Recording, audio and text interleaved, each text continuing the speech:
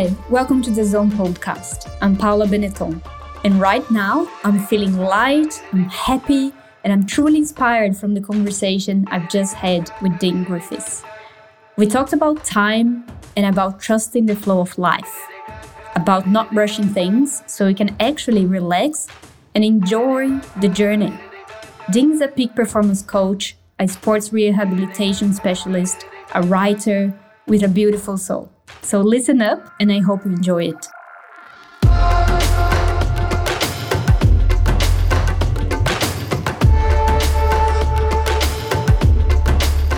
Hi, Dean. Welcome to the Zone podcast. I'm so happy you're here.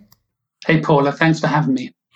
And Dean, one of the things that really jumped out when we were talking before was a message that you really wanted to give to the next generation to come. And even though I think I'm not the next generation, but it really resonated with me, which is, and quoting you, like, you got so much time, relax and enjoy the journey. And when I actually read it, it just allowed me and my body to physically relax and breathe. And I smiled. So I just wanted, to start there and what's the story behind it for you?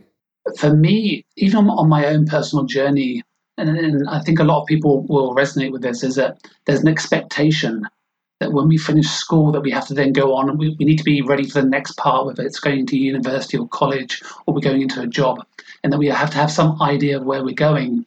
But actually, I think most people will probably agree is that what you do in your late teens and in your early 20s is not often what you're going to do later in life.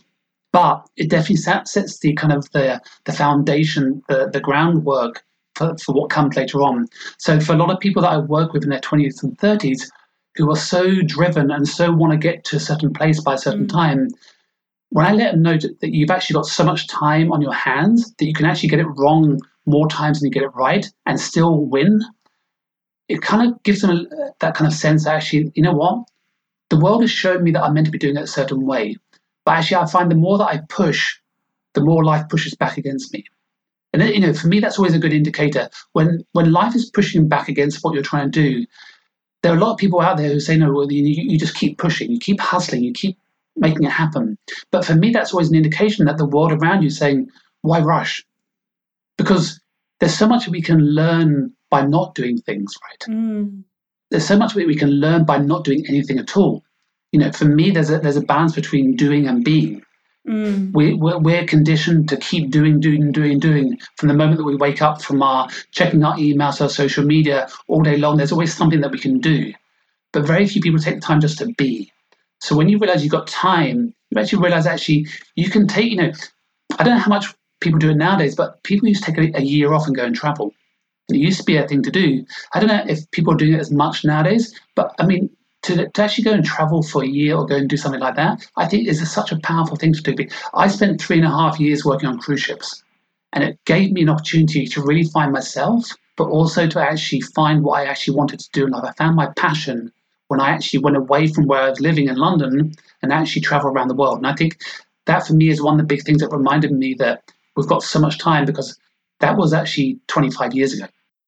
Wow. And that's such a good question about do people take the time to travel? Because every single Australian that I know, they do take the time and they travel the world. And I feel oh my God, being Brazilian and growing up, with the pressures of you really need to work hard so you can be successful when you can live on your own. So I wish I had that idea before. No, I totally agree. And I think because there's a lot of pressure from society to go down a certain path, I think a lot of people miss that opportunity. And I think it's just allowing people to have the freedom to go and explore and play with life rather than get so conditioned and so serious too early. I see a lot of people become serious way before their time. There are people acting in their 40s when they're in their 20s because they think they need to tick certain boxes by a certain point in their life, when really your 20s is actually where you should be having the most fun. But there are a lot of people who are doing the opposite. and in their 30s and in their 40s, in their 50s. Like, what's the point of life if we're not actually like enjoying being here, right?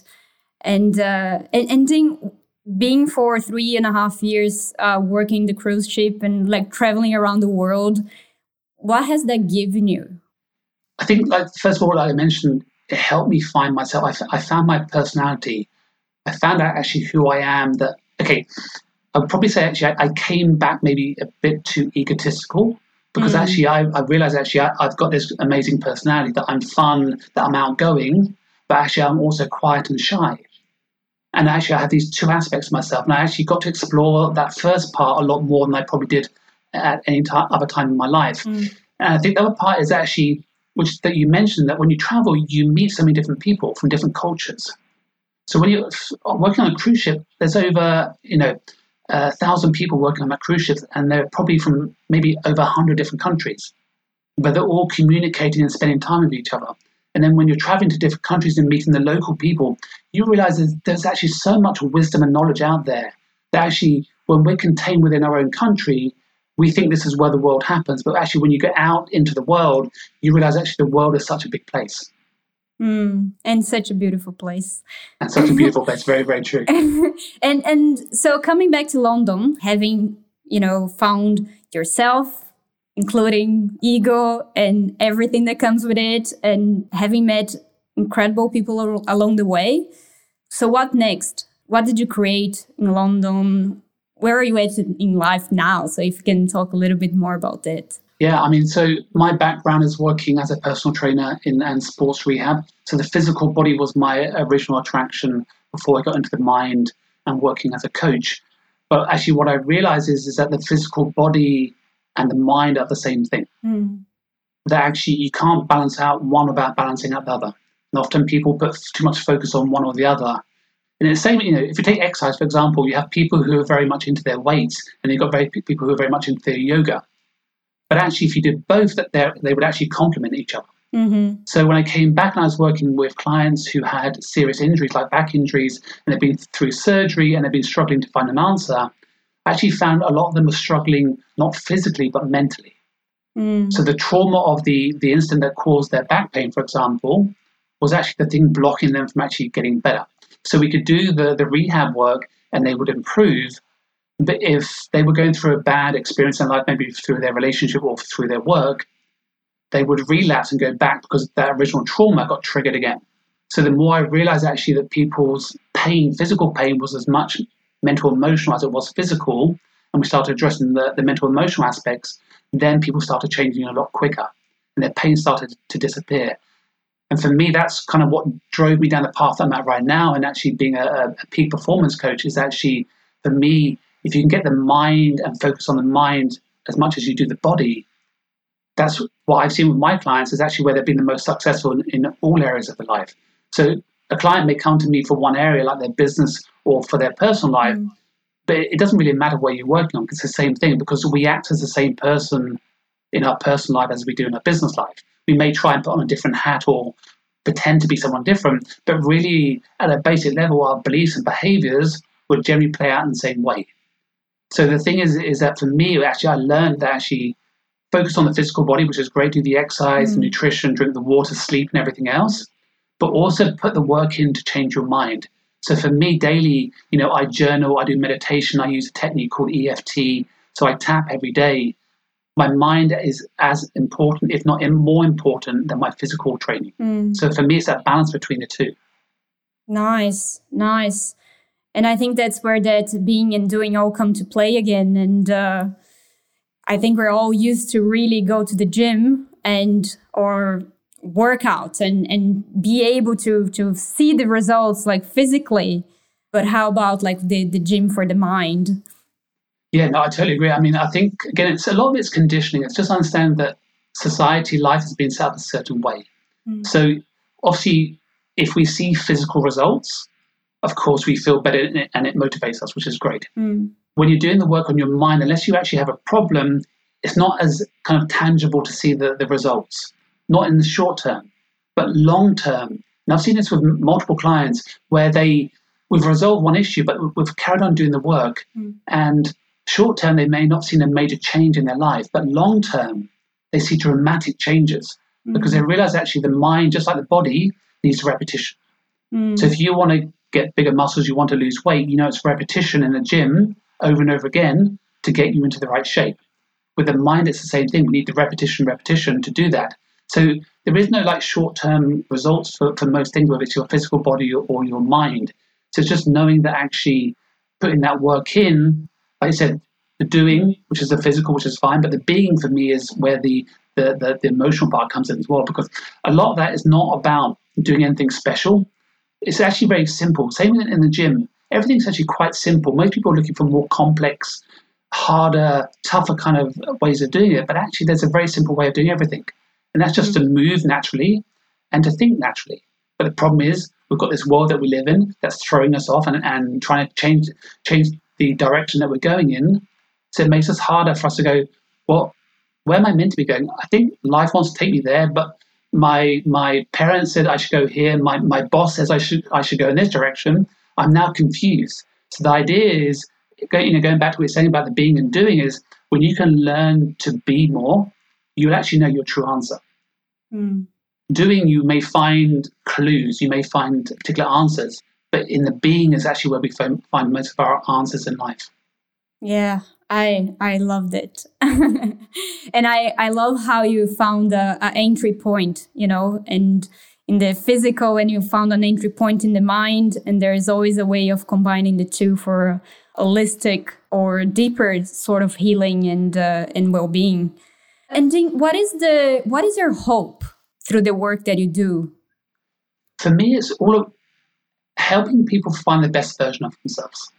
Most people, for me, are playing it too small in life. It doesn't mean that you're going to be the most successful person in what you do, but most people have accepted that there's a set path in life. That you go to school, you then go to university, you go into a job, you get married, you have children, you may divorce, get married again, retire. For me, I think life, and again, going back to what we were saying earlier about the traveling, when you travel around the world, you realize that actually that life has got so much more to offer.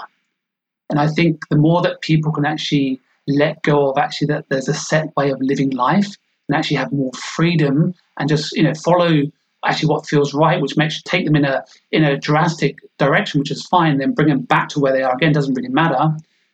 I think that's where the true value in life comes from, is knowing that actually there's way more available to us than what we actually think. I love that. And I know you have some really exciting news that I had a chance to hear firsthand. Like, do you want to share? No. So I've got my new book coming out this year called Inside Out. So basically it's 7 principles and actually how to play the game of life. So the game of life is life itself. And for me, life is a game. And if we treat it like a game and we play it like a game, I think that's where the value comes in from that. And then off the back of that, I'm creating an online course called Soul Psychology, which then has 7 levels where we take that deeper. So we focus on the first principle, which I'll share with you, which is about balancing the 2 U's, balancing your soul with your ego. These are the 2 main parts of who we are that we're trying to balance. So through the course and through the book, I'm showing you actually how I look at it and actually the principles that I use with my clients and with myself to balance these 2 aspects of yourself. And I love the idea of the 2 U's and how that's really linked to doing and being. Yeah, I mean, so for me, the soul is being. Yeah. And the ego is doing. And so, for example, I see people, for you to experience love, you need the soul and the ego. The soul doesn't need love. The soul is love. But if you want to experience love, you need the ego for that. Your ego wants the love, but your soul already is love. So we need the contrast between 2. So when people go, look, the ego is, we need to tame it, we need to quiet it down. I go, well, look, if you want to have a deep relationship with someone, you're going to need your ego for that. Because your soul doesn't need to have the experience because it's already expressed it. It knows what it feels like, but your ego needs to go out there and actually have the experience for it to actually have a deeper experience. So the 2 actually work hand in hand. For me, that's the most important part of this. Wow. So I just want to go back there. So it's not about, decreasing our ego or trying to shut it down. So what do we need to be aiming for instead? So with our ego, it's understanding that it's been conditioned a certain way through the first 7 years of our life. So it's playing the script that it's been taught. It doesn't mean it's wrong. It's trying to keep you safe. It's trying to keep you within your comfort zone. Your thing is to do consciously is to retrain it and to reprogram it so that actually you realize that your comfort zone is not here, but actually your comfort zone is over here. Mm-hmm. And the more that you do that kind of work, then you realize actually your ego is always working for you. It's always working in your favor in the same way that your soul is. But actually, once it understands what you really want, and you've shown it and you've taught it, then it's happy to play the game also. Wow. So give us a sneak peek on tips. And I don't know you to share everything, all the secrets. I think I can't wait to get my hands on your book and learn more. But what can you share for someone that is really trying to balance those two yous or out right now? Like, what is some tips as a start point? Yeah, I mean, for the ego, is understanding your habit and behaviors, the things that make you who you are.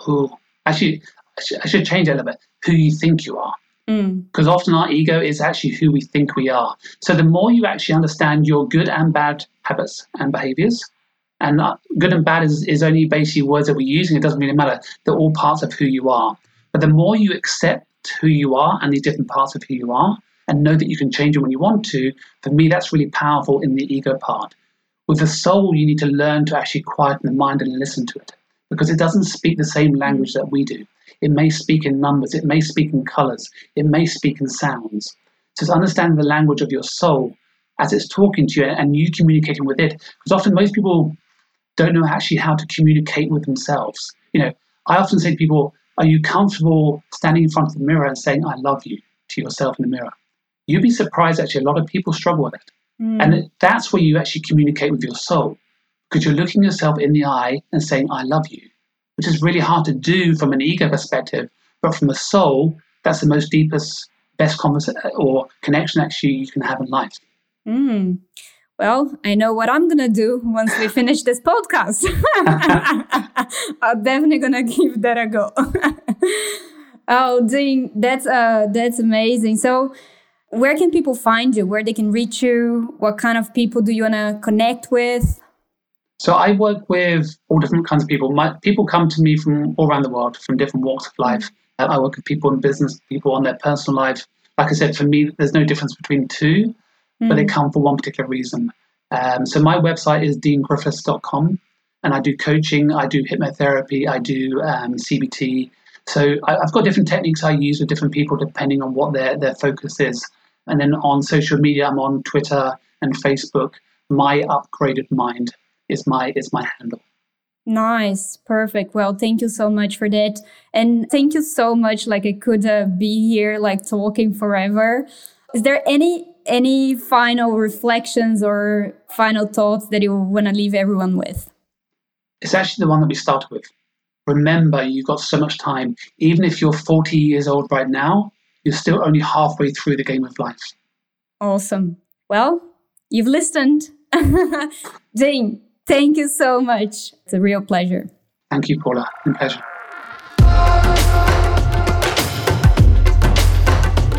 Wow, I'm truly inspired. And I can't wait to get my hand on Ding's book. I'm a real example of how healing the body and healing the mind go so hand in hand. And with that, actually healing the soul. So everything that Ding says really resonates with me. But what I'm really taking away is this feeling of calmness and permission to relax and enjoy the process, enjoy the journey, life, because there is time. So I'll leave you with that. How will you create space for your being today? Thank you so much for being here, and ciao for now.